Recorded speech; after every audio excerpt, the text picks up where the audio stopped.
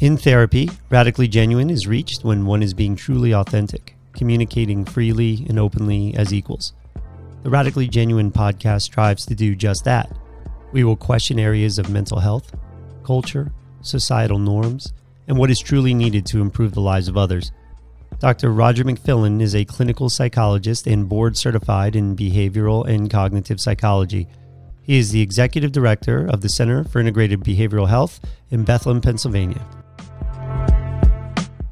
If everybody's sick, then we all think it's normal. If everybody's depressed, then it's normal. And we've normalized disease. And we've normalized dependence on pills, potions, and lotions. We've normalized fear. We've normalized run to my doctor. We've normalized biometric everything. Wear a watch to measure everything. Wear this to measure everything. Hook me up to some system so AI can tell me if I'm healthy or not. And my friends, that's the end. That's a race to the bottom. Welcome to the Radically Genuine podcast. I am Dr. Roger McFillin. I'm real excited about today's guest. I've become a fan of his after learning about his podcast, Designed to Heal, and also have been reading his daily devotional, same title, Designed to Heal. This gentleman recently left me a voice message. He was thanking me for some of the topics on our podcast. We have brought on some traditionally trained allopathic medical doctors who've been waking up and exposing the harms of the pharmaceutical model and been shifting to more common sense, holistic, and functional approaches to health and medicine. And although he was grateful for this movement, he noted that we had yet to interview a chiropractor, a profession that has embraced many of these ideals from its inception. He was like, welcome to the party, everybody.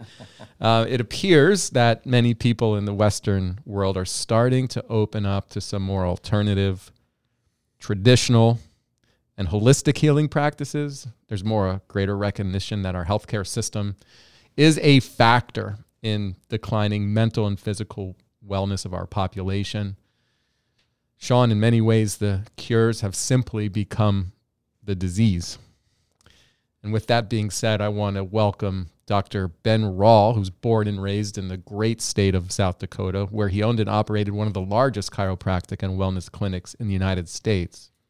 For the past 18 years, he has worked with businesses, churches, corporations of all sizes, and created an unmatched corporate wellness program for today's business model. He was the official chiropractor for Team USA Wrestling, weightlifting, and judo at the 2012 London Olympics. In 2016, he authored the book Cooperative Wellness, in which he lays out a powerful, simplified approach to help readers be part of the healthcare solution and achieve wellness for themselves and those around them. As I mentioned earlier, he recently co-authored his second book, Designed to Heal, which is a 365-day daily devotional. He's also the host of an incredible 5-star rated podcast, Designed to Heal. You get exposed to a lot of experts, people that I really do respect in the field. They share their stories, their research, insights into helpful information in the world of health and wellness. A lot of the stuff that you know is just kind of kept from the mainstream because it's not part of the sick care system. Yeah, they've had some really great guests too. Like, we got to talk to him and find out how we can get some of those people on our show. Yeah, he has some great people. He currently resides in Orlando, Florida. He's the owner of Achieve Wellness Clinic, where he currently practices and sees hundreds of patients every week in the Central Florida area. And I just want to pick his brain about what he's seeing in clinical practice. He's committed to educating and empowering individuals on how to apply a vitalistic model of healthcare to their lives and to live well. Dr. Ben Rall, welcome to the Radically Genuine podcast. Hey guys, I am excited to be here. Thank you for having me. That was you sometimes forget when you're hearing your story, and then the only part that I have to correct is I've gotten older. Now it's over 20 years, and so then I'm like, oh man, so 18 sounds better. You know, the older you get, at first for a while you want to get more years so you have some credibility. Then you hit a certain number, you're like, okay, let's just pause there. Yeah, you get to 20, and then after that, now you're just old. Yeah, but I'd like to. Yeah, go ahead. I'd rather just kind of describe it in terms of generating wisdom. There you go. I remember when I was first in practice and I would go into the room and the patients you could just tell they were like, you're the doctor? And then now I don't get that anymore. They're pretty sure that I'm old enough to be doing what I'm doing. So yeah, I actually think it's a benefit to have the gray in the beard or the gray in the hair. Like it's an actual benefit, I think. There you go. I have to learn about you, Ben. Yeah. You seem to have a really interesting story. Anyone who kind of steps outside what is sold to us generally does so because of life experiences have driven them to see things from a new perspective. Can you just let us know about your background? How did you get to this point in your career? Yeah, Doc, I'll do my best to make it a shortened story, but usually in holistic healthcare, historically this was true for sure. Everybody that was a chiropractor back in the day, they had an experience. They had a miracle. They had something happen, and then they wanted to know more about this. And so I had something similar to that happen. We were talking earlier off air. I grew up. I was from the Midwest, from South Dakota, and I was a boxer. And my whole goal and dream was to go to the Olympics. My Olympics would have been 1996 Atlanta Games. And so I'm this little white kid from South Dakota, but I could fight pretty good. And I kind of moved up through the ranks. And the way it works in boxing is there's the top 4 in the weight class will fight for the box offs. The winner goes to the games. It's pretty simple. So I'm training at the Olympic Training Center and I get sick. All right. Now I grew up traditional healthcare. I mean, Midwestern, we didn't go to the doctor all the time, but certainly, do what the doctor says, just this kind of paternalistic medical model system. So I call my mom. I say, what do I do? She says, go to the doctor. So I go to the doctor, and you've heard this story on this show many times, and this is certainly true. And it's interesting because I know this show often talks about the mental health area, but this is true across healthcare. All right. So I had that same experience. I go in, they took a camera, an upper GI and a lower, GI. And I remember when I woke up, the doctor was standing over me with his pictures kind of like on a printout. And all I could see was these gross, looked like tar spots, like black circles and bleeding red things. And he said, you have these precancerous lesions all throughout your digestive system. I said, what do I do? He said, you need to take these drugs. I said, for how long? He said, forever. I didn't know what to do. I took the drugs. I go back to the training center. What happens? These drugs actually made me worse, shut down my digestive system. I gained 70 pounds. So I went from 165 pounds to 245 pounds. And if you know much about, any sport like that, it's a weight class, and I was no longer qualified. So I got removed from the training program. I went back to my hometown, sick, fat, and depressed, I often say. And I suffered like that for 3.5 years. I'd go in every 6 months, get my scans redone. My lesions were either getting worse or staying the same. Nothing was getting better. Now, of course, I'm having additional side effects to the medications. People kind of understand this. And so, but I didn't know what to do. I just kept doing what they told me. And somebody told me to go to a chiropractor. Now, again, this is just my story. This isn't how it is for everybody. I kind of initially thought, like, why would I go to a chiropractor? I mean, I understand maybe they would help with my back pain, but I'm having digestive issues. But I went anyway. And he was the first doctor that really took a minute to explain health and healing to me in a way I'd never had it explained to me before. He did an exam. He checked my nerve system out. He checked my spine. And he said, Ben, I don't think your body just forgot how to digest food when you're 19. And I don't think that the cause of your problem is a deficiency in drugs. Now, those things, again, might sound so simple to a listener, like, well, of course. But for me, 25 years ago, that was the first time I had heard that. I said, what do I do? And he said, well, we're going to begin the process of getting pressure off of your nerve system, your body aligned. Now, God is my witness. I got my first adjustment that week. By the end of that week, I was off of the medications I'd been on for 3.5 years. And I lost 67 pounds in 4 months, and it changed my life. I went 2 months after that, got my scans redone. My lesions were completely healed. It's amazing, but it's not a miracle. And like I talk about, right, the body's designed to heal. So what's fascinating about that is when I was getting healthy, that's when people asked if I was okay, right? That's all people were like coming out of the woodwork. You look like you're getting sick there, buddy. You're losing a bunch of weight. I'm like, where have you been for 3.5 years, right? I was actually sick. And so that started my walk into chiropractic. Personal experience changed my life. And then kind of the rest is history, if you will. Yeah, I have a similar experience. One of my good friends growing up, he's now a chiropractor, Dr. Joe Kometz. Oh, yeah. Sean knows him well. Wow. He had lifelong asthma. And we played sports growing up.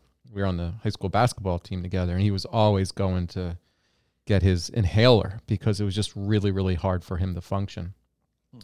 And as he became a young adult, he ended up seeing a chiropractor. I think it was the chiropractic? There you go. Yeah, I was certified in that as well. Wow, this is a memory lane here for sure. Yeah, very specific technique. Absolutely.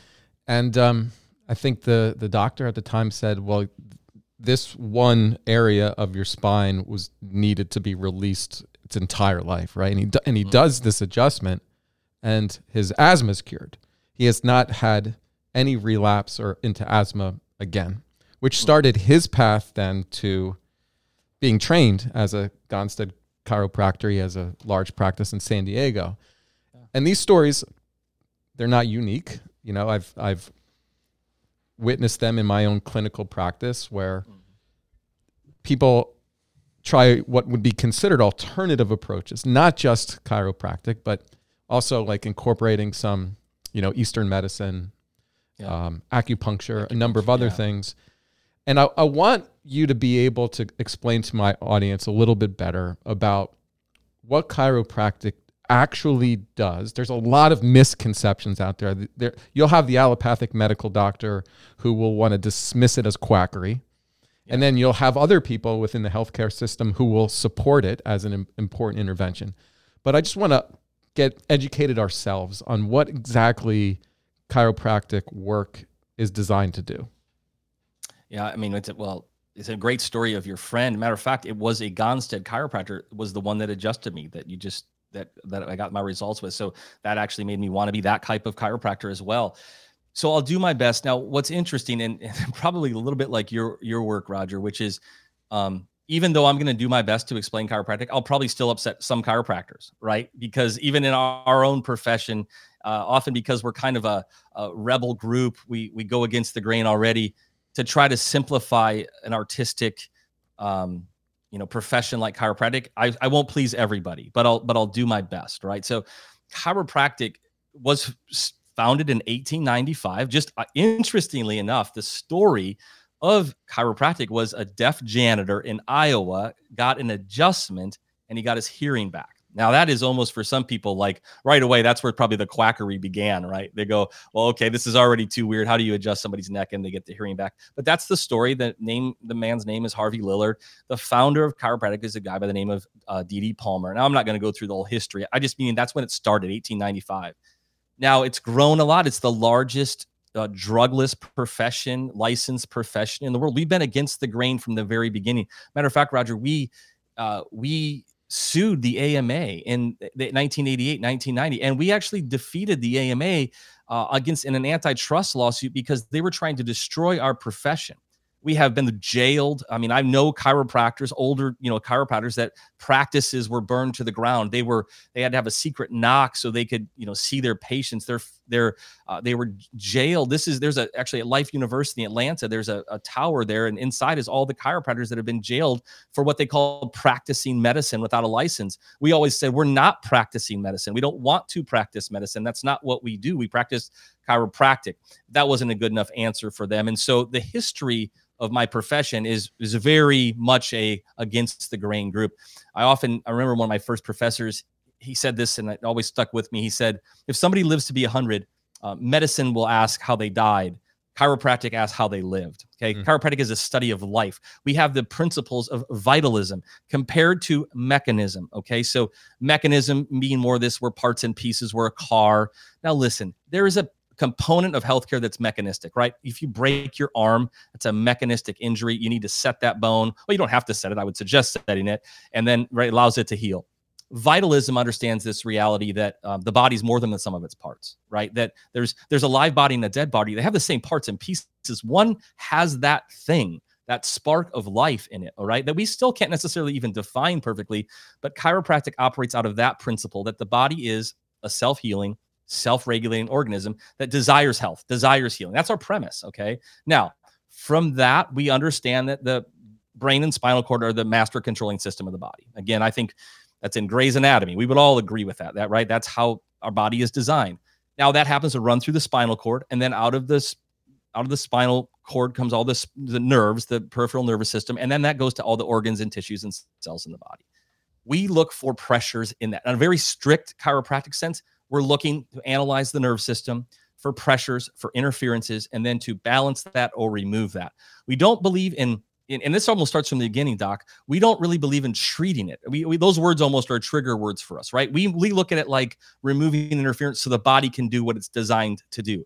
I will often say, I've never healed anybody, right? Meaning the body's designed to heal, remove the interferences, and then the body just goes back to normal. Now that's kind of more of a philosophical type of take on things chiropractic. I went to a very medical minded chiropractic school, and there's these more vitalistic based chiropractic schools that are out there. So that's why you're going to have some of this spectrum of approaches in that. And now many doctors, including myself, we also get into lifestyle things. That's not chiropractic specific, right? We don't own nutrition. We don't own fitness. We don't own detox. But many of us do that because we understand that there's value to that in an overall healthy lifestyle. So chiropractic in its very strict sense is removing pressure from the nerve system. Now, some use a very hands-on technique, right?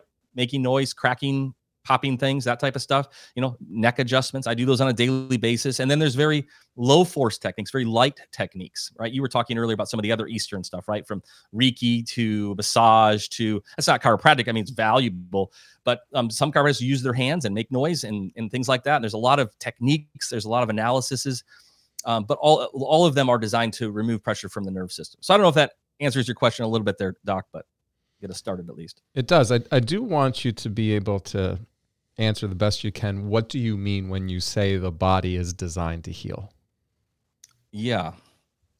So thank you for that opportunity. I would say this, the medical term, I don't think it's not that weird. The medical term is homeostasis, right? The word you're going to see in a textbook maybe is the double feedback loop.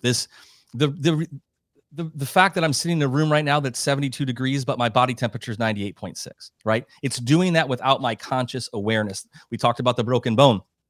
The fact that somehow that body knows how to re-knit that bone together. The fact that I'm going to take my lunch from yesterday and assimilate that into parts of my body and, excrete out the excess that I don't need. The fact that those, if you have children, right? You've got children, I've got children, that somehow those were grown inside of my wife's womb without any doctor doing that, right? Where you're in a very real way, your body is incredibly, now I come at it from a faith perspective. That's not a requirement. It's just the reality when you see that there is something's intelligent here, right? There's very much a design. Matter of fact, it was one of the big things that happened to me in chiropractic school was when we worked on human, cadavers, people that had donated their bodies to science. And when I opened up the body, I mean, it's a morbid conversation, but you do that. And I remember seeing the inside of a human body for the first time.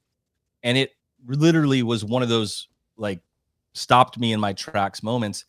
You can't look at that intricacy, the trillions of cells in our body that are operating right now for me to hear you or see you and formulate words and have a memory and walk across the room. That's not being done by me in the sense, right? That's holding me together and hoping and beating my heart while I sleep tonight and waking me up in the morning and remembering yesterday and all those things that we just call normal biological processes. That to me is ordered. There's a design to that. Now, do things happen? In chiropractic, we say that there's limitations to matter, meaning I can jump off my garage roof and I won't probably die. But if I jump off a skyscraper, right, I'm going to reach a limitation of matter. It's the same thing with a medication, right? A little bit your body might tolerate, but a lot of it is going to likely kill you or overdose you. Okay, so we live in this band of the limitations of the design that we have. All right, and then our premise would be let's work with that. Let's give the body what it needs, and then remove the excesses or remove the toxins. So it's a kind of a deficiency or a model or a toxic model. And so I don't know if that answers it, Doc, but it does. I've spoken to this previously on the podcast, and I think it's part of my beliefs. I am amazed by human potential. For us just to be here, you and I, all of us, what had to have occurred throughout human history, our ancestors would have had to procreate before they died. And how the body, how beautifully designed that is to survive and thrive. And we can talk about it in terms of an intelligent design, or we can talk about it in terms of what people view biologically, the adaptation to be able to continue to survive. And it is, when you consider the existence of human beings, what we're doing in modern society with modern medicine amounts to an experimentation. And so my question for you is, do you believe what we are actually doing in the allopathic medical model, is that interfering with how our bodies have adapted and how they are designed to heal? In fact, that it's actually creating sickness. Not only do I believe it, I like wholeheartedly believe it. I believe it more every day that I exist. I think that that what you described, if I'm hearing you correctly, I think it's actually a major, major part of the problem. And I'll give you a couple of just statistical reasons I would say that. One is, and you probably saw it a couple of weeks ago now, maybe 3 weeks ago, article came out published in the Journal of the American Medical Association that showed the decrease in life expectancy has dropped again significantly. For men, it's now down to, in the US, it is down to 73.3 years. This is insane. 6-year delta between women. This has happened mostly over the last 4 years.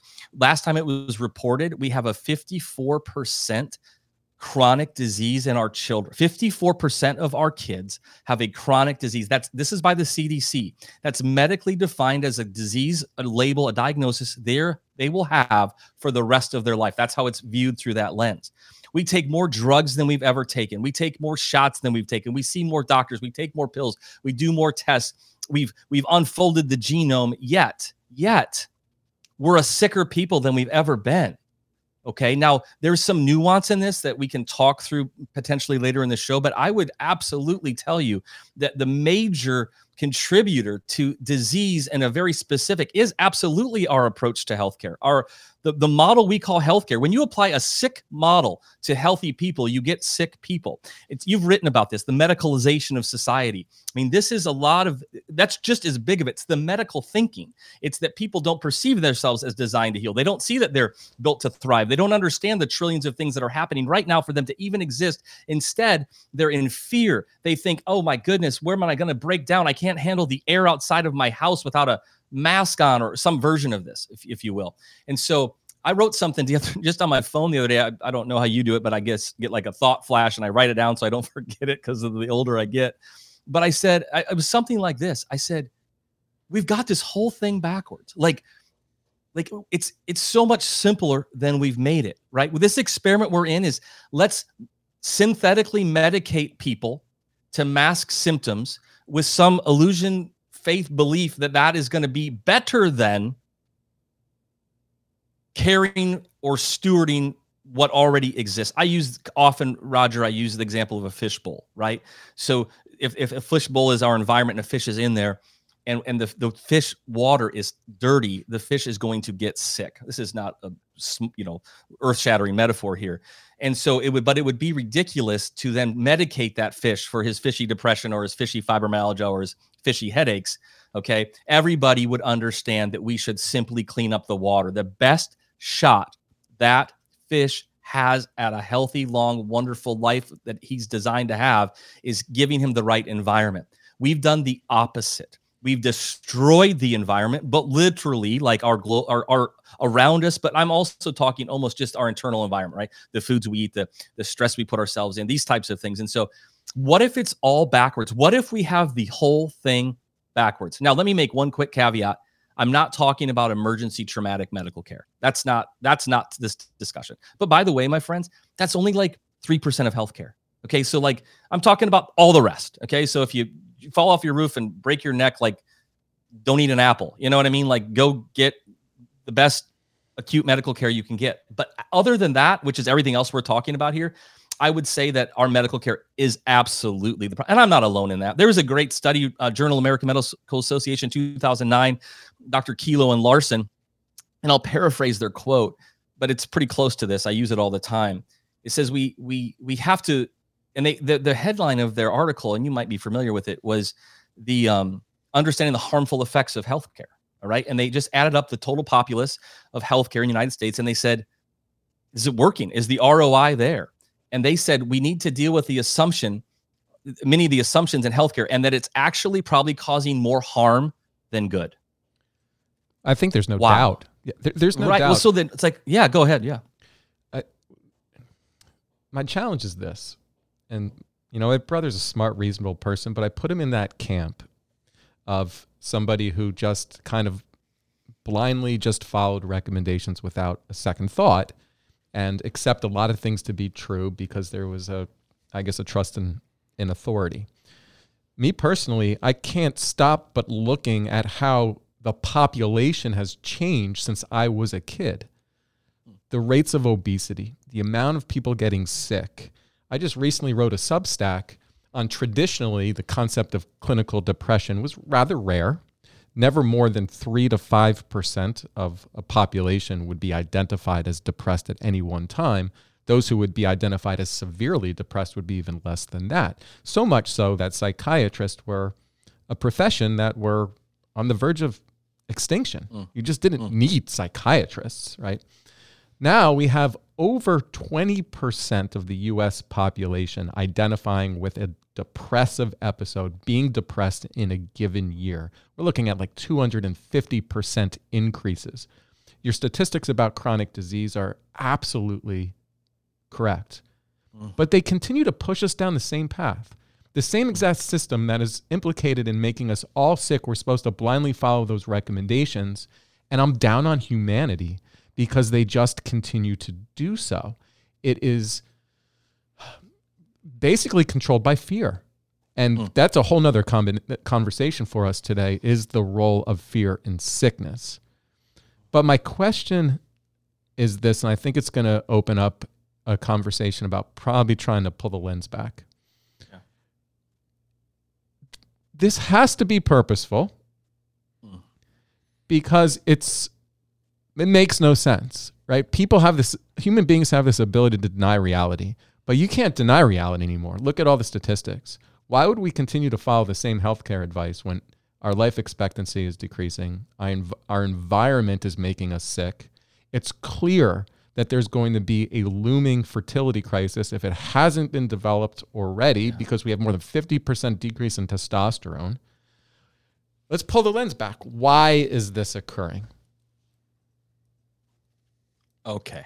Well, so when we say why, I think there's a few things that we can very much, I've said this before, for those of you that might be listening and I've got to take care of a lot of different people. I've got cardiologists I take care of. I've got a lot of nurses I take care of. I got family practice doctors. Like, listen, please. And I think you say this, and I'll say this again, which is, there's many wonderful, wonderful, beautiful people that practice in healthcare. This is not what this is. This isn't a personal attack, right? My brother-in-law is the president of a major hospital system, right? My mother-in-law worked for the president of a hospital for 30 years. This is not a personal attack.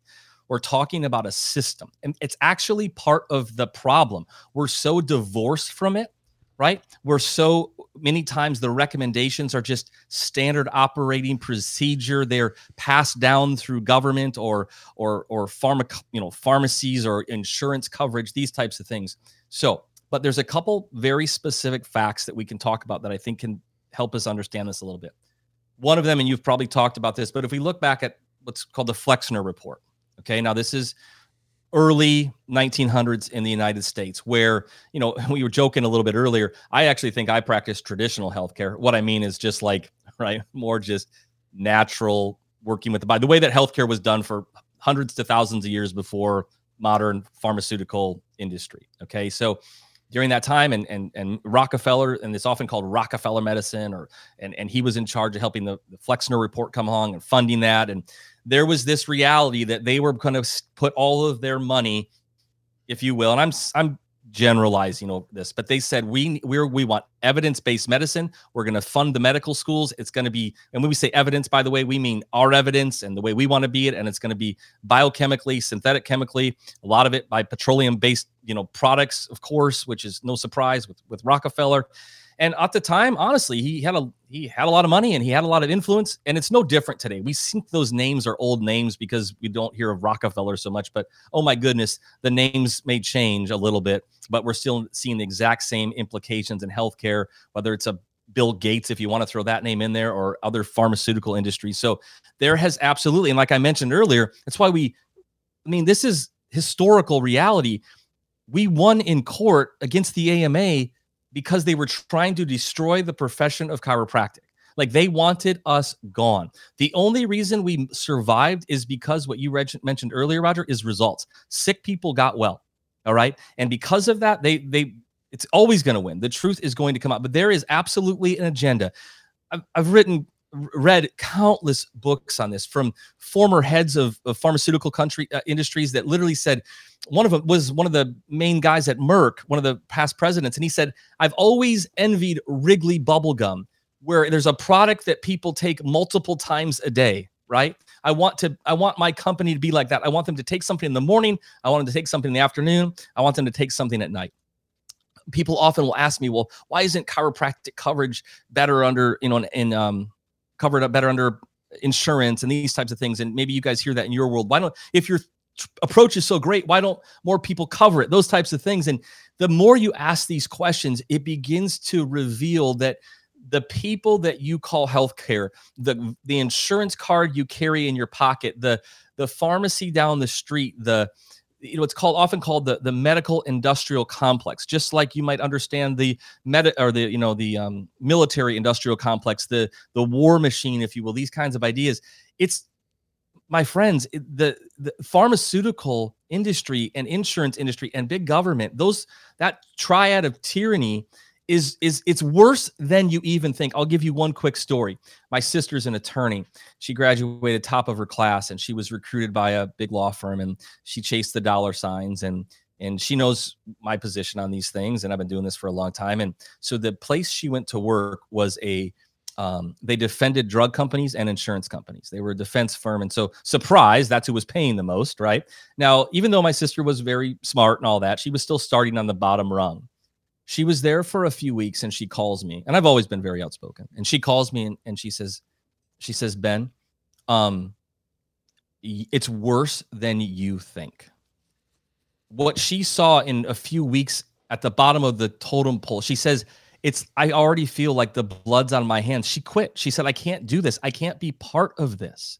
And so but it's hard, Doc, for, I think, that cognitive dissonance. It's hard for people to believe it because the lie has been so reinforced in their mind through propaganda and the illusions and TV. I mean, all of it.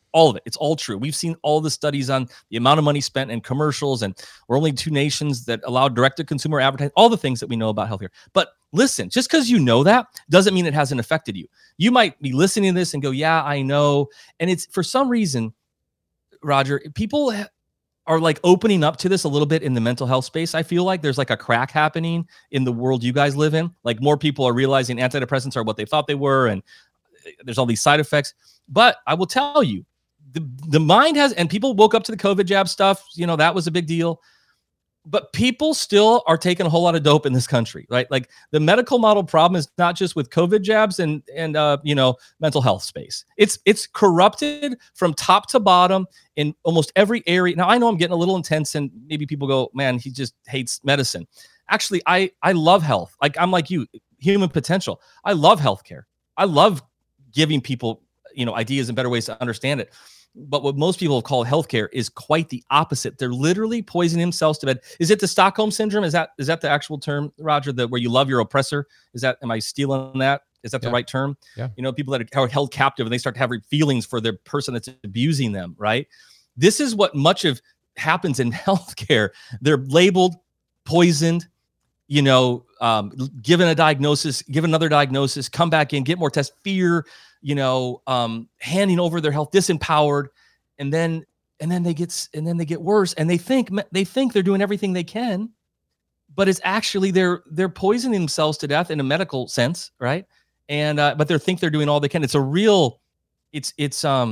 illusion, and it's very ironic is a nice word, but I mean, there's my first rant on it. What's your take on it? Have you looked into the transhumanism movement? Yeah. I'm reading a book on it right now. Another book on it. Yeah. My guess is that most people are not truly aware of that movement and how it is.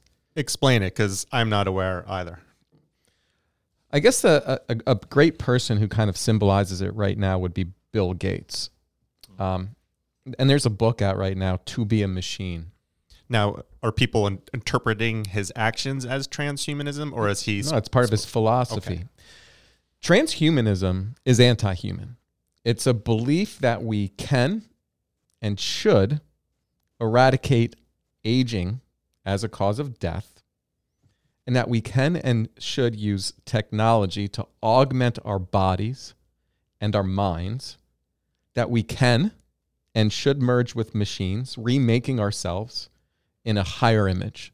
Now, the people that tend to drive this movement or ideal have antipathy against human nature. Their belief is, right now there's about 8 million people that populate 8 billion people that populate the world. They believe the earth is not really designed to hold more than about 1 billion people. And in fact, that having a population of 8 billion is going to destroy the planet. Now, what happens to get to under 1 billion? Well, first, there's a belief system. There's a belief system that most people that populate the earth are parasites. They do nothing but consume resources. Their personal value, because there is a sociopathic nature to them, there's no connection to the soul, there's no connection to God, there's the illusion of separation, that they are God. They are godlike. Now, the small group of people have funded, and this stuff is all out there. This used to be conspiracy theorists, right, who would actually talk about these things. They're so brazen now, you can go to the World Economic Forum website and they can outline their mission. You can listen to them speak. You can YouTube and talk about how that part of, and I don't understand how more vaccines leads to depopulation, but they make the connection because they believe depopulation and climate change are a threat to humanity. Now, you step back and you understand a lot of what is happening through the transhumanistic movement is experimental. An mRNA technological intervention for a COVID novel virus is an experimentation. It's not studied on human beings. It's not evaluated. There's no randomized controlled trials. It was never proven to eradicate COVID. It's part of the transhuman movement. Everything is an experimentation. And it's experimentation on the general population, the people they view as parasites, because they don't have any inherent value. You're all going to live. You're all going to die. We can waste generations to try to save the greater picture, which is our genetics, our planet, and we can decrease that population. And we can actually convince people who can be politicians and who can have powerful positions in society that what they're doing is saving the planet. That undermines a lot of things that are being driven right now. People are so outside the understanding. They do not get it. Their doctor is there to help them. They believe this is the best available evidence, and they have the capacity to deny anything that is actually happening. You know, we shove all this money into cancer research. Do you ever go look at the statistics? Same thing with like my field, right? We have all these drugs, but yet the diseases continue to multiply and become more chronic and more severe. And so when I'm down on humanity, it's because we're so easily mass conditioned.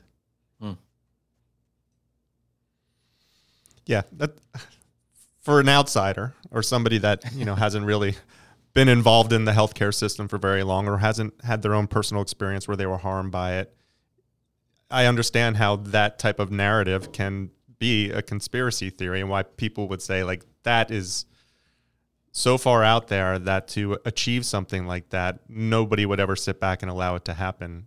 Like people would rise up. Like that would be what my gut reaction would be is like. But people won't rise up.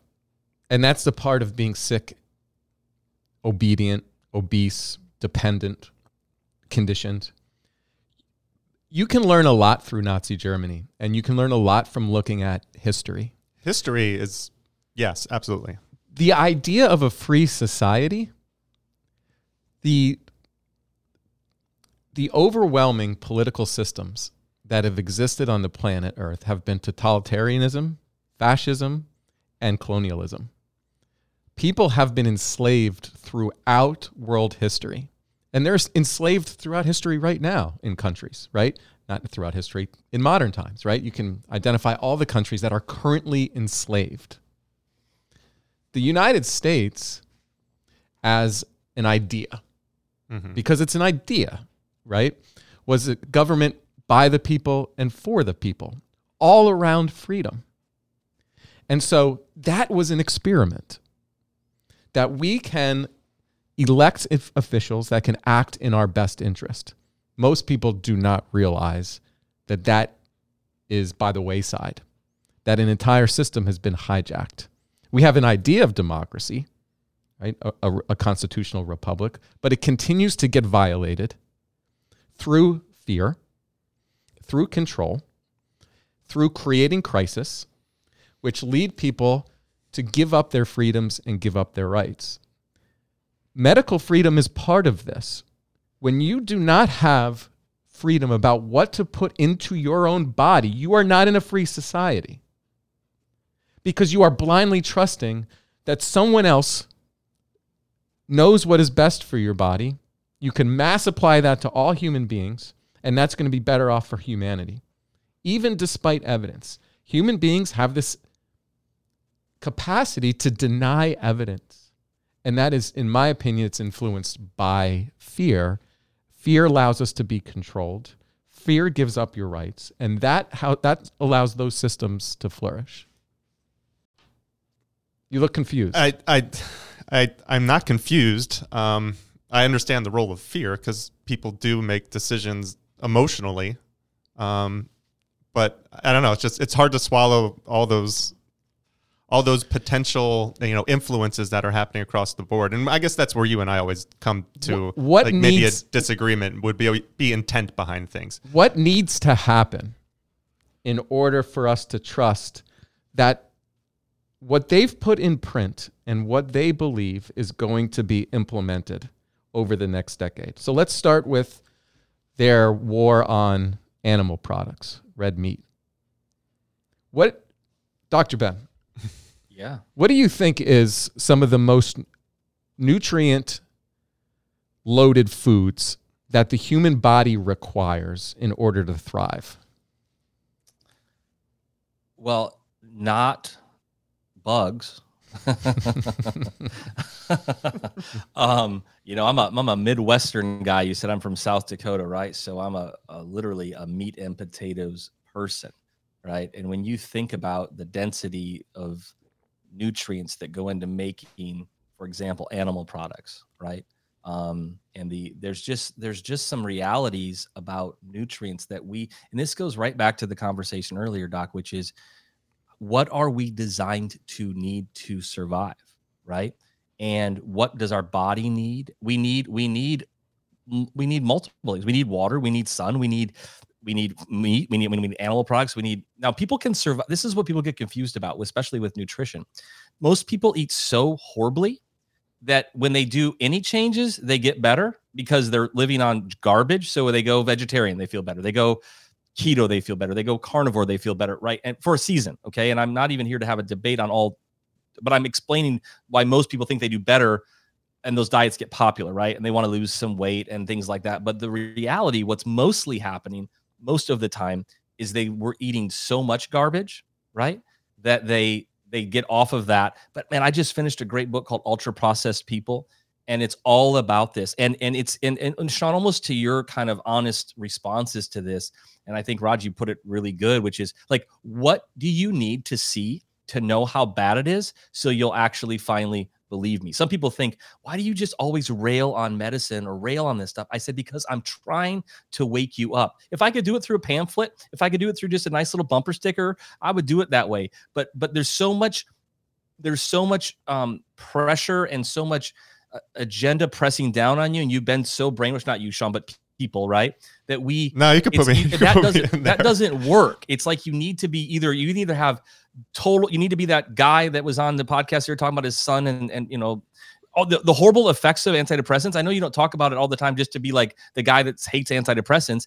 It's because they're an actual problem and you don't actually think they are. Right. You might know the filmmaker, Mickey Willis. He made the movie Plandemic and over, some other great movies, but he was an extreme and he's said this publicly, so I'm not disclosing. He said it on my podcast, but he was an extreme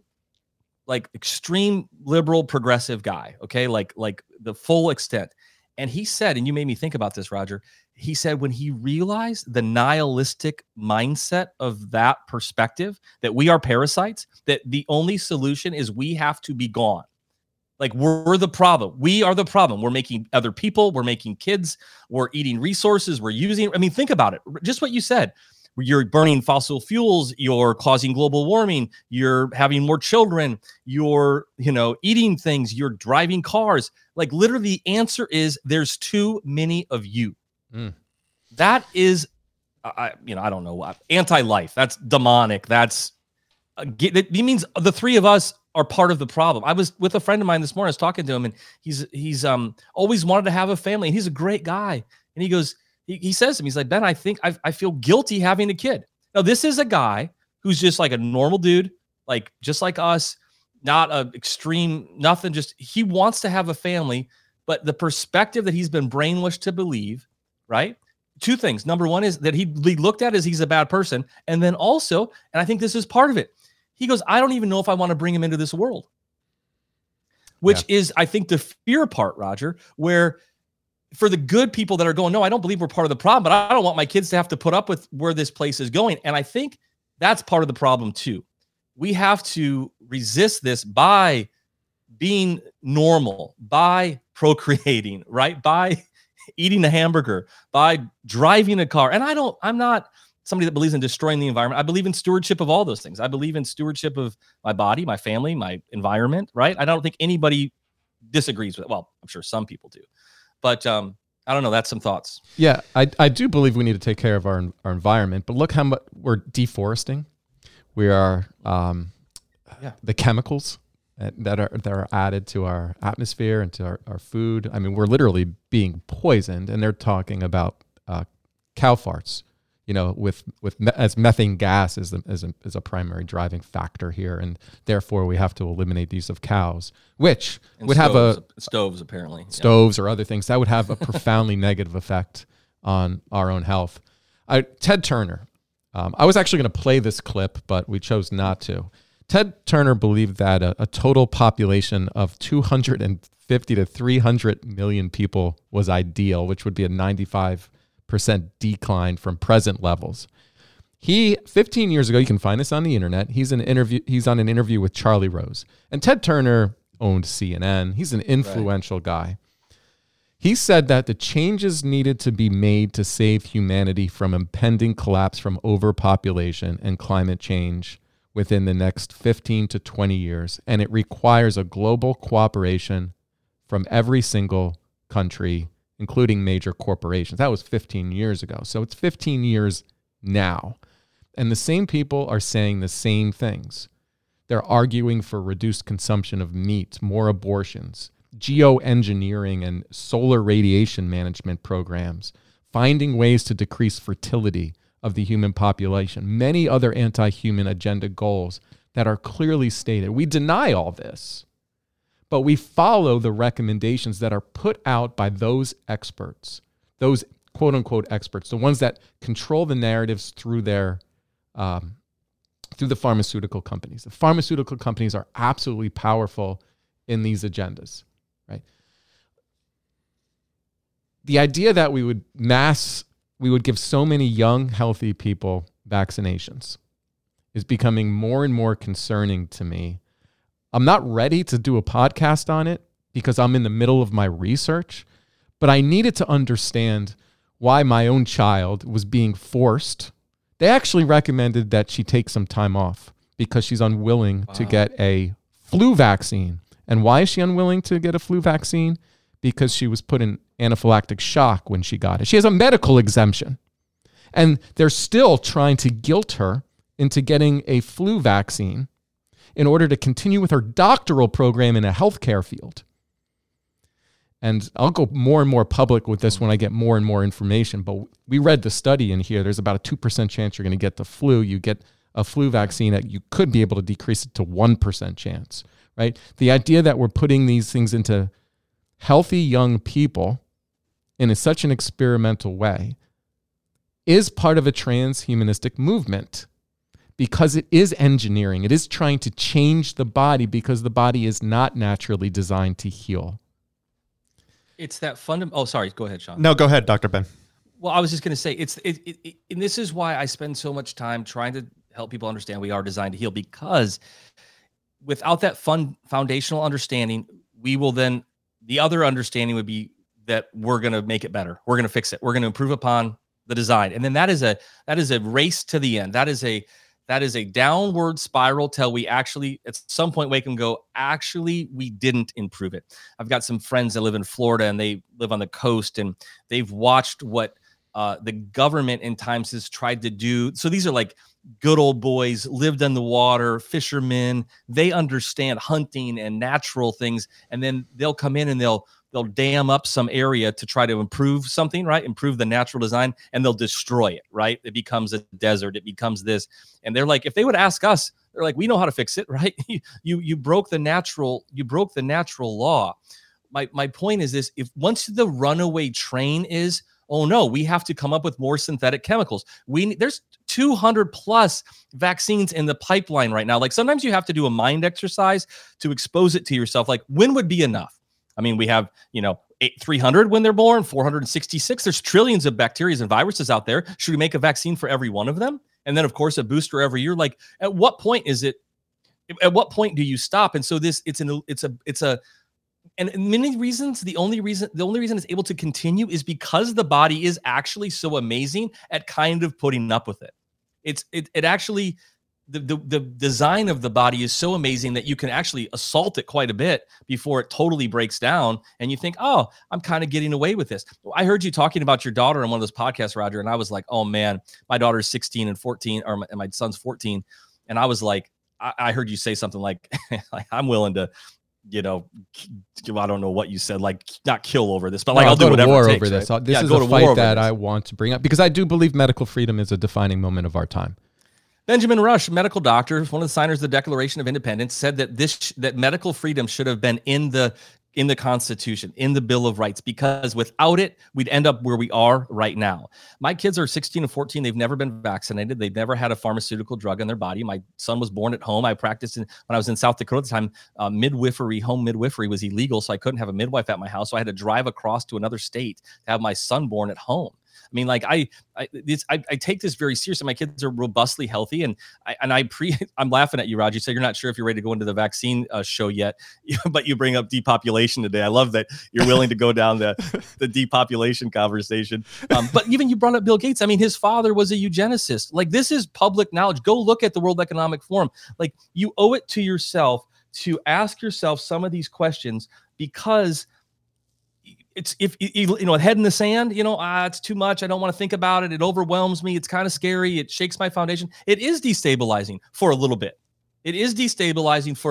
That is real. It destabilizes your worldview a little bit, but then the dust settles and all of a sudden now you can see it. Now you see what's happening and you can understand, why do they want my daughter to go think about it a little bit? Like, that's not for her betterment. That's not because they're really worried about her, and we're not really worried about the flu. There's more to this story, but I get it. Once you come out and say those kinds of things, of course, I'm comfortable. And that's one of the reasons I kind of joked.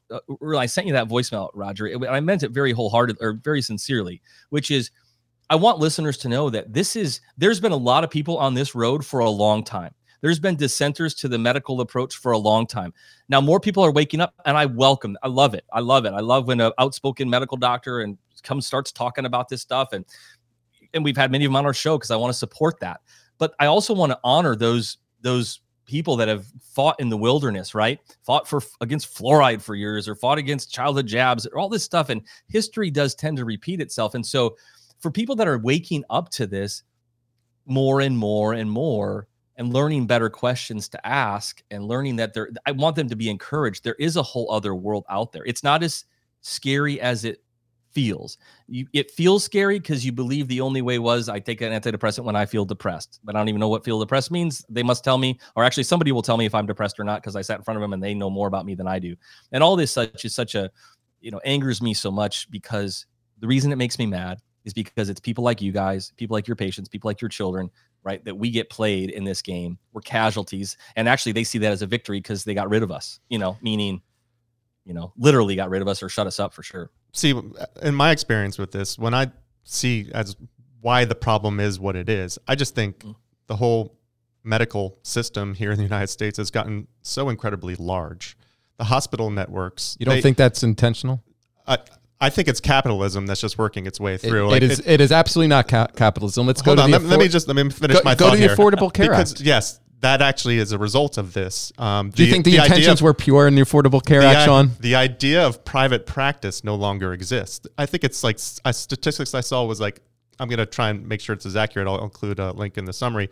It's like 70% of doctors, maybe more, are now employees. They no longer have the right to say the things that they truly believe because they're employed by a larger. Do you think that was unintentional? I don't know. Yeah, the Affordable Care Act was an act of war on independent doctors. Independent doctors can function independently. They live in their communities. They can care about the people that they're serving. When you work in a large hospital system, you develop no relationships. People are in, people are out. They follow guidelines. Who are the guidelines established by? The special interest, and right? Lawyers. And so they are doing this mass medicine to see as many people as they can and to give as many pharmaceuticals and interventions they can quickly. So it is financial, part of it, but it's also part of the larger design of getting people to be sick and obedient, submissive. Look into history. What did Stalin and Adolf Hitler find out about fluoride? Oh, that it makes people docile and you can control them. Yeah, very submissive, docile. They put it in the water in concentration camps. You think that our government doesn't know that? We put it in toothpaste. You don't think that... They're not that worried about our cavities. Yeah. I mean, imagine what you would have to accept to believe intentions are pure.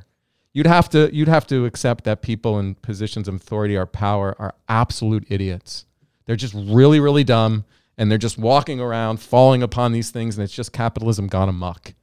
You'd have to think what's going on right now. Purposely dividing people on identity characteristics has no other agenda. This is exactly what happened in Nazi Germany. It's how people were controlled. People were mass conditioned by putting people into in-groups and out-groups. Now we are doing the same thing based on identity characteristics around race, around gender. Do you know what the United States government right now has identified as the largest terrorist threat? No. White nationalists, whoever they are, okay? So white means an identity characteristic, a skin color, which is now a minority group in the United States. So you are by the color of your skin, and if you're a nationalist, that means basically you're probably a constitutionalist. You believe that your government is there to serve the people of your country and your community. So anyone who is going to stand up against the authority of a government or a medical authority will be someone who subscribes to these ideas of freedom. And so that's why you identify them as a terrorist group, because when they do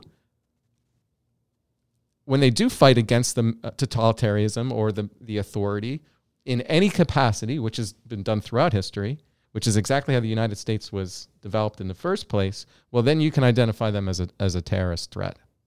They're all being planted for us. They're being provided to us. Why do you think presidents of major universities can sit in front of the U.S. Senate or U.S. Congress, whoever that was conducting that hearing, and not be able to quickly dismiss how dangerous it is, and how it would be a violation of policy for the mass eradication of a group of people? Lawyers. I go back to lawyers. They were answering those questions in the form of a legal statement, not in the form of a moral statement. Then now, Sean, I don't want to double team you here. That's okay. I gotta defend yourself, and I have to laugh too because my wife's an attorney, so to defend that too. But but at some point, even if like I know what you're saying, like well, it's legal. It's they're protecting. It's this, it's that. It's big companies. It's too big to fail stuff. This kind of stuff. But at some point, like we can't keep passing the buck. Like, and I don't want to come after you, Sean. I mean, this is to people that are listening. Our brains will always try to find an off ramp to justify, just to keep going with it. So, like to Roger's question, like what would it take? I'm going to read you. This just came out earlier this year. This is about the United States healthcare system. Because if you want to say, oh, it's capitalism or it's just big business, like here's the reality of where we sit right now. The United States has the lowest life expectancy at birth, at the highest death rates for avoidable treatable conditions, the highest maternal and infant mortality rate, and among the highest rates of suicide. The U.S. has the highest rate of people with multiple chronic conditions and obesity rate, and nearly twice the average of all the other nations. We have it's like, how can we sit there in a country, America, that spends as much money as we spend? And I don't know if you guys had this on your show or not, but they were actually talking about now women and with antidepressant use, that the average person is expected to be on antidepressants for like 12 or 13 years of their life, the average woman. A drug that shouldn't even really be on the market, yet the average woman's going to be on it for 13 years of their life now, like one of the largest selling drugs that we have. Like at some point, you have to come to the conclusion. The whole thing, can you swear on this podcast, Yes, Roger? go. No. The whole thing is a pile of shit. Yeah. We would be better off without it. And that's hard for people to hear because they go, no, but what about my Uncle Bill? And if he wouldn't have had it, it would have died. You know what? There's 13 other Uncle Bills that got killed because of it. This is the point. People think, and I'll say it, you guys don't have to say it, but it does more harm than good. We spend trillions of dollars on, quote, healthcare, and we're sicker because of it. At some point, now, I'm not saying you have to burn the whole thing down. You might have to. That's not the point. Admit that it's really shitty. Okay. Then at that point, we can actually begin to think about real solutions. Instead of trying to figure out more poison put in the water to make the fish not feel its pain, we can start to clean up the water. And guess what? When you do that, it's not the fishy genetics. It's not the fishy this. It's not we need more tests and we need more labels. It's we have to clean up the water. It is that simple. Listen, we're all going to die. It's not about living forever.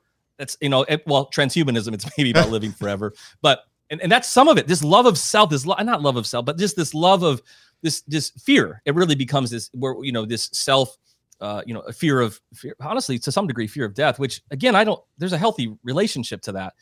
I'm simply saying we've like handed one of the words, and you probably know it too, Sean. Is agency capture, right? These places have become corrupt. I don't believe that they all started that way. I think there was some good intentions at the beginning, but it was quickly, like any good thing, often corrupted. It got infiltrated. We see that with the revolving door of pharmaceutical companies and, FDA. Like, so I get it. It's like, I want any other answer. I think you guys have, know Del Bigtree has the High Wire show, right? And he's a good friend, but he talked about, he was getting interviewed about autism and vaccines. And he was making the statement that somebody had said, like, oh, these parents are just looking for something to blame. This was the argument that is put to him, right? They're just looking to blame the vaccine for the autism. And I just thought his answer was great.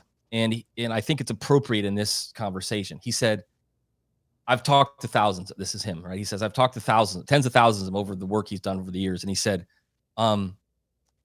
it's the last conclusion they want to come to think that something they did and they gave to their child, and because they didn't research it or they didn't want to believe it or they didn't, it's actually the worst conclusion that they come to because they were actually in part of why it happened, right?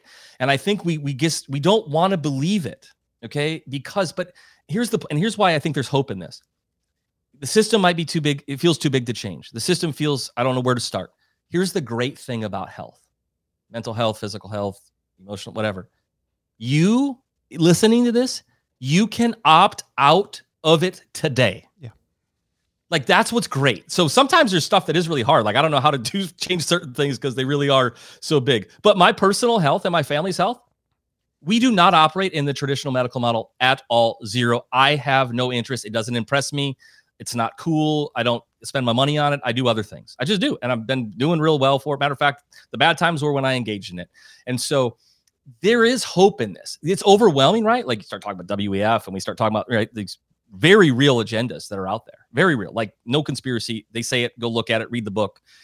But you don't have to live in fear of it.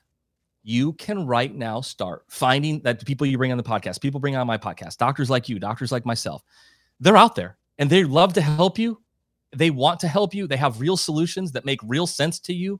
It's not all hugs and rainbows. Not everybody gets 100. You know what I mean? Like, it isn't like you magically all diseases you ever had go away and every, cancer falls away and every diabetes is reversed. But I'll tell you, I'm doing this 20 years, 20,000 patients, like, we do pretty well. Like, I'll put my statistics up against people, right? I'm okay with that. I think we do pretty good. The statistics that I read, I don't have 54%, chronic diseases in my office. I don't have those things. We have got healthy, thriving people. So I know I went on a rant there, but Doc, you said it best earlier. We're all going to die.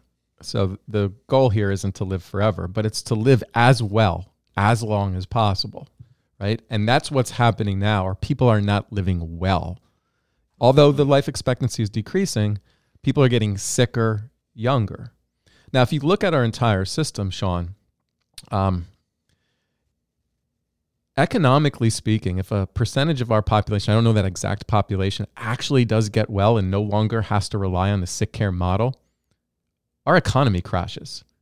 That's how dependent we are now on the healthcare system, that it not only supports professions, but people being sick in the pharmaceutical industry and going to their doctors and everything else kind of props up this economy, this service economy that exists right now. That's why you look back at the Affordable Care Act and you realize, you see economists were saying that the health insurance industry was going to crash because people were getting older and getting sicker, and you needed to subsidize that through the young and the healthy, and you had to get young and healthy people into the system. You get them into the system, you have them going to doctors, you get them mass conditioned into this way of thinking about your life. You make sure you do all these early screenings, you make sure you see your doctor in your yearly visit, you make sure you get this shot at this particular time. It's a mass conditioning process that leads people to believe that we are under the beacon of scientific supremacy. See, now I look at it this way, like, if people start shifting the way that they behave and they start living more healthy and living a better lifestyle and not going into the medical system, that money then shifts towards other things that actually benefit them. So instead of that financial investment going towards medical care, then you're spending it on higher quality food. You're spending it on activities and enjoyment outside that actually provides joy to your life. So it's not like our economy would collapse. It would just, money would be allocated towards other areas that actually serve and benefit them. Like, under an ideal system, ideal system, that would be the case, but that's not the system in which we're under. I know what my biggest flaw is as a human is I do believe that the world is just, that there is a just world, and that is something that I'm aware of, and I kind of like that about me because it makes me more of an optimist. Now, the only thing, what you're just saying is I choose to deny reality so I can feel good today. Those are the words you're putting into my mouth. That's exactly the same thing. No, you didn't let me finish my statement because you spoke over me. So okay. I listened to some of Dr. Ben's podcasts, and we're about 115 episodes in. He's done 300. Now, I can't go out there and spread this to the entire world and get people to take action. I could only let it affect my own life and how I raise, my child, and those that I really care about and love, like friends and family. So many times there's been conversations on this podcast that have nothing to do with me, but I realize that they connect to somebody else in my life, and I'll share it with them, and I'll say, you need to listen to this, and this is something that you need to think about when you make your decisions for your future. And I think that's all we can do. I disagree. I actually believe we're all going to be in a position, and we're not too far away, we're all going to have to resist. There's going to have to be a mass resistance. But by resisting, you can remove yourself from the medical system. Like, resist that pressure. Like, that's what resisting is. It's choosing what's right for you. You didn't resist the first time around. But this is what I'm talking about, is like when people, you're not sharing information, you're not having conversations. It's happening right now. There's a transformation that happens, but that just only becomes when people are exposed to things, or if they've been harmed or a family member has been harmed. That's when they become aware. If anybody is young and they haven't been involved in the medical system at all, they're not even putting their attention over there yet. That's the cultural problem I think I'm concerned about, is that you have a distracted population. Yeah. Drink your beer, watch your Netflix. We got NFL on Sunday. this can't ever happen. And Thursday and Friday and Saturday. Friday. You don't think about these greater things, and you stay in the system. Like we've talked about sickness for you, right? That you get sick multiple times over the course of the year, and you still believe it's because you catch someone's germs. And Dr. Ben, I want you to jump in here because that's the mass fear conditioning. Dr. Ben, come on. My son got sick. His entire school was sick. My wife got sick, and I got sick. So fill me in. You go. What's another way to think about it? So one of my so just because I like, there's certain things I love about my profession, and one of the quotes that came out of our profession, it says this: if the germ theory was true, we'd all be dead. Right? If the germ theory is true, there'd be nobody here to talk about it. Right? Now, is there the reality that germs exist? But so there's 3 of us on this call right now. If you swabbed all of our throats, one of us would test positive for strep throat. However, we all are not, none of us are actively expressing that, right? We've got trillions of bacteria and germs in us and all sorts of things we don't even know that we don't even know about yet. Okay. Now, but this is a good example, Sean, what you just said. So again, I'll use me as an example. I practiced, for 20 years. I lay on, well, that sounded weird. I don't lay on patients, but I mean, I'm a chiropractor. I adjust people. I touch people all day long. Lots of them. All right. I've literally never missed a day at work. All right. And I'm not, I understand again that people get sick. My kids get the boogers. It happens. Okay. But it's also, there's a way of reframing this. And I don't want to go too in the weeds here, but I would tell you, what did we see happen through the COVID jabs? We're now is what's called the negative efficacy, meaning the more jabs you get, the more chance you have at getting COVID. Mm-hmm. It didn't make you healthier. It made you sicker. It actually made you more susceptible. Some of the things, it's just like the antidepressant world. People think I'm not responding. I need more. Right? No, the problem is it made you worse. Okay. So I take my antibiotics. I use my antibacterial stuff on my hands. I do this, I do that. You don't realize, not you, Sean, necessarily, but people don't realize that that's actually making them worse. Drugs aren't vitamins. Drugs they don't make you healthier. They don't boost your immune system. That's not how it works. But we've been so conditioned to be so afraid of, by the way, the whole germ not germ theory, but it's a great book called, The Curse of Louis Pasteur, I believe it's called. It talks about this, and it talks about the time in history where this really happened. It was right about when antibiotics came out. It was also the cultural mentality was about war. So it was this war on germs. That's when it came, right? We're going to kill the germs. We're going to kill the bad guy. Now, what are we waking up into? We're realizing that was probably not the case. There's a lot of things that might take this world out. One of them may very well be what we've done through antibiotics. So we said, oh, look at how great they were. Has there been people's lives that have been saved by antibiotics? Undoubtedly. If it creates a superbug that wipes out the population, do we just say, well, that's what you do? See, we pushed the hand. We're trying to force the hand of God almost. So how do you get sick and your kids get sick? Now, sometimes it's just because and I don't know your lifestyle. We're just living unhealthy lifestyles. Okay. We're all, a lot of times the flu season happens to happen right around after Halloween, right after everybody walks around with pillowcases to their neighbors, gets a whole bunch of junk food, lives on sugar, starts having holiday parties. And we say, I don't know, it's going around, right? Well, part of that, if it went around, how come it missed me? How did it jump over me? And I don't live some perfect lifestyle. I don't take 7 million vitamins every single day. We're actually designed to be out in the world, in the environment. And also when you, quote, get sick, a lot of the things we call getting sick is the body doing the proper response, right? A fever is not bad. A fever is the body doing the right thing. A cough is annoying, but it's still the body trying to clear your airwaves.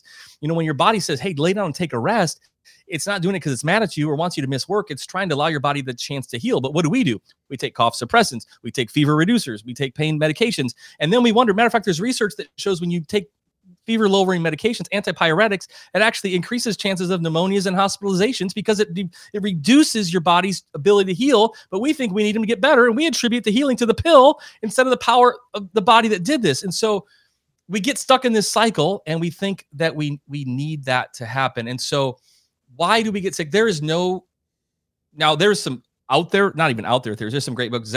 Dr. Zach Bush is a great guy. He has some really intelligent stuff on immune system. I'll tell you this. I don't think we understand the immune system at all. I think we have such a ridiculously juvenile appreciation for the immune system. So when we try to just oversimplify it, there's this thing and bad germs get in and it kills them. I don't think we even understand it. Dr. Bush will talk about how a lot of times we're allowed to the body literally gets sick to actually boost itself. It says it needs an exposure. You'll notice this with little kids. Sean, I think you have a little kid, right? Little one. After a sickness, you'll often see a growth spurt. You'll see they'll start to walk after sickness. They'll right. He's actually growing right now.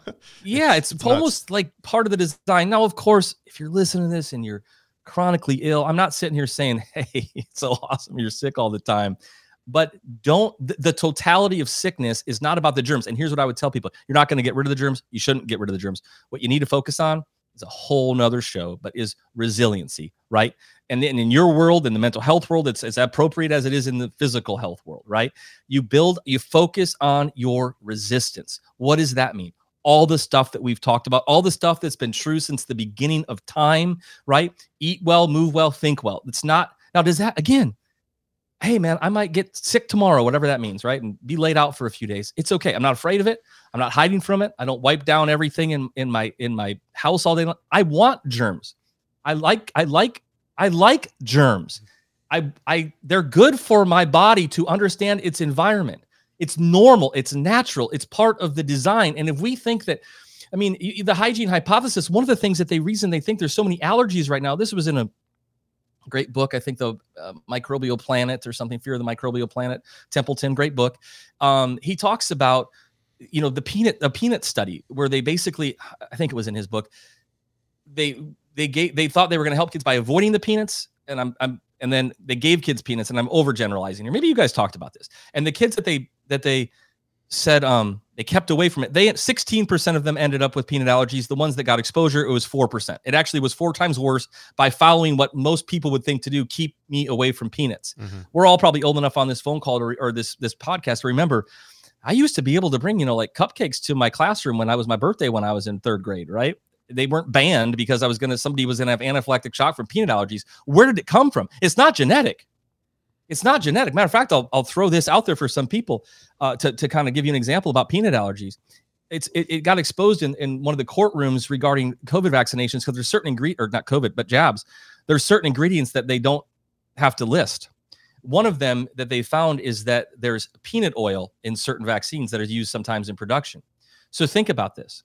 When you inject memories of peanut oil or peanut oil factors or pieces of peanut oil directly into the bloodstream, what's the body going to do? The design of the body, the intelligence of the body is going to build antibodies against that, right? Your first response. So then the second time you get exposed to that, that's when the anaphylactic can happen, right? So flu vaccines, avian, a lot of those are made on chicken embryo, or they used to be. Now they want to make it mRNA vaccines, but that's why you see egg allergies many times. These certain vaccines that were grown on chicken embryo, and then there's chick embryo inside the vaccine, you get it injected into your body. Now, when you ingest it orally, your body says, oh, that's bad. That's why it's linked to autoimmune diseases. Certain vaccines have certain parts of aborted fetal tissue cells in them. This is the fact. It's not my opinion. Okay, so when you inject that into the body creates body antibodies against itself. That's why you see this in part why you can see this dramatic rise in autoimmune disease, body attacking self. It's like, again, how bad does it have to get? How bad? Like where we go, but here's my fear. If it gets so bad, it's why they don't want control groups in the COVID jab. You saw this happen. They got rid of the control group right away because now they can't have anybody compare. They don't have a group that didn't get it. If everybody's sick, then we all think it's normal. If everybody's depressed, and it's normal. And we've normalized disease. And we've normalized dependence on pills, potions, and lotions. We've normalized fear. We've normalized run to my doctor. We've normalized biometric everything. Wear a watch to measure everything. Wear this to measure everything. Hook me up to some system so AI can tell me if I'm healthy or not. And my friends, that's the end. That's a race to the bottom. That ends in nihilistic. We're all sick. We're all dead. They lock our doors because we got germs and we're locked in our house and, because our social score is over and we can't make I'm exaggerating. Well, not exaggerating. I'm accelerating the timeline. That's part of the plan. Sorry for the rant there, brother. That's great. That's Sean. I think that's. Listen, I pick on you because you're here, but you represent the mentality of a lot of people. I think I represent 80% of the population. I think that's about right. And I still hear it around my practice. And that's that 80% in the middle. The normalization of illness. A lot of people say, well, my baby's sick, right? Mm. Therefore, you're sick. You say it all the time. We still see people wearing masks. This is part of the mass conditioning. There's a great book, and I want to end on this. It's called Dissolving Illusions. Dr. Ben. Oh, man, one of my favorites. Yeah. We're still taught that vaccinations are probably the greatest medical advancement in human history until you go back and you actually examine some of the science around it. We think that vaccinations are what cured polio. Just read Dissolving Illusions, and you might begin to get a better sense of how things actually played out. Our health improved when sanitation improved. You know, when the country lived in big cities with poor sanitation and poor water, people got sick a lot, and we attribute some advancements based on pharmaceuticals or vaccines that were due to other factors. Just read the book, but we have to start. We have to start working with people to stop some of the communication of things they've learned, and they articulate it as if it's truth. No, it's about asking questions. We shouldn't have anyone wear a mask here. Would you agree? They don't work. And even the CDC came out and said it. But people do because they've been conditioned to believe they're protecting somebody, right? I worked at a Japanese company, and people wore masks all the time when they were not feeling well. So like that was part of, something I was familiar with, working in an environment, an office building, and when someone was sick, they would wear masks, almost as a signal to you, hey, I'm not feeling well. As if you can get me virtue sick, signal, right? Yeah, but you can get me sick. But what Dr. Ben is saying is that's not how it works. Mm-hmm. Now, if your immune system is compromised and you're not living healthy, then I think exposure to that increases the risk that you are going to get sick. But is that the mentality we want to have of a resilient and healthy population?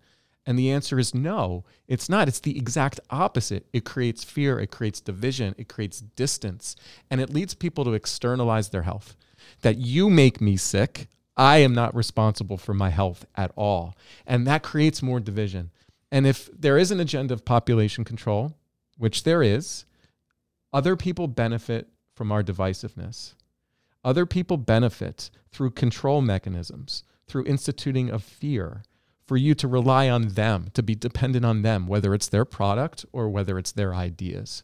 And the steps that we have to take as a society is to move away from that completely, to disown it completely. I'm a believer we have to get back to small communities. I think the idea of moving into large cities where you own nothing and you'll be happy is not the way that it's going to lead to a civilization that takes care of each other. I don't think you should feel guilty for having a family and for having children. I don't think you should feel guilty based on the color of your skin or your gender. It needs to be people taking care of each other in small communities. And to do that, we're going to have to break up the large mass hospital-based systems, the large medical authorities, and those who are going to benefit from ultimately our own demise. And that's how I'm going to have to end this podcast. We have to get you back on, Dr. Ben. Yeah, well, it really has been an honor. And I was going to say this earlier, and I'd love to be on the show, but the reason I've become such a fan of your show, and I'm like you, Sean, I hear things, I share them with people I think will bless them, right? I just think, man, hey, you should listen to this. There's very few people that are articulating what you guys are articulating right now. You understand it in a way that many don't. And I'm not trying to blow smoke. It's just really important. We had to go a couple layers deeper, okay?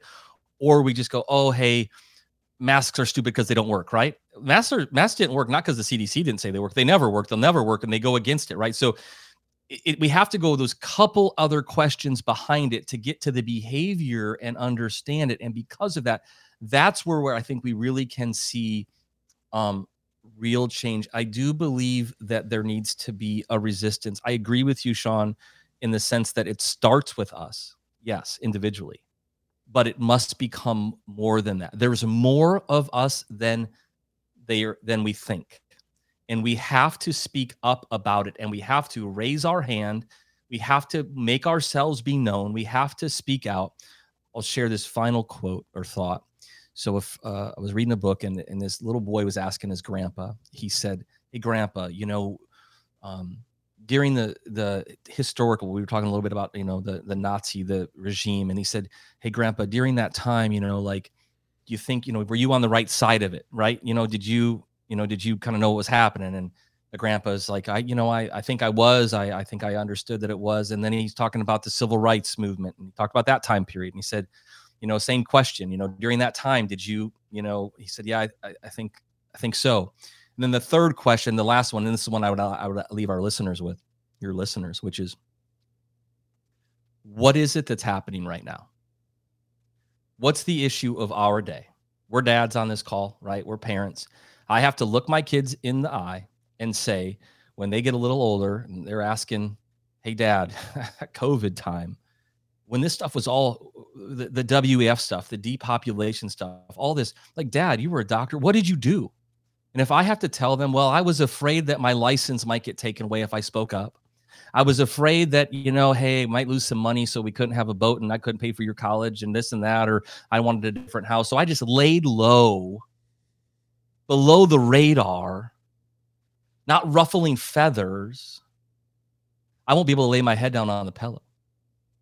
Right. And so it's all of us doing our part together. I appreciate your guys's, maybe you don't see it this way, but just your courage and bravery in this space. And even to bring a crazy chiropractor on your show and be willing to have this conversation. But it really was an honor, my friends.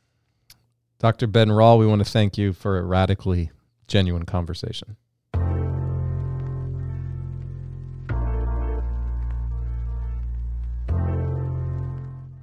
Listening to a podcast may be therapeutic, but it is not therapy.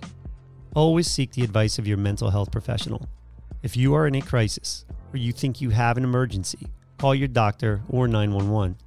If you are considering suicide, call 1-800-273-TALK to speak with a skilled, trained counselor. If you found this podcast interesting, please share it with a friend, subscribe through your podcast app, and engage with us through our social channels. And if you are concerned about a friend or family member, reach out. The 6 magic words, "I was just thinking about you," may make their day. Thank you for listening.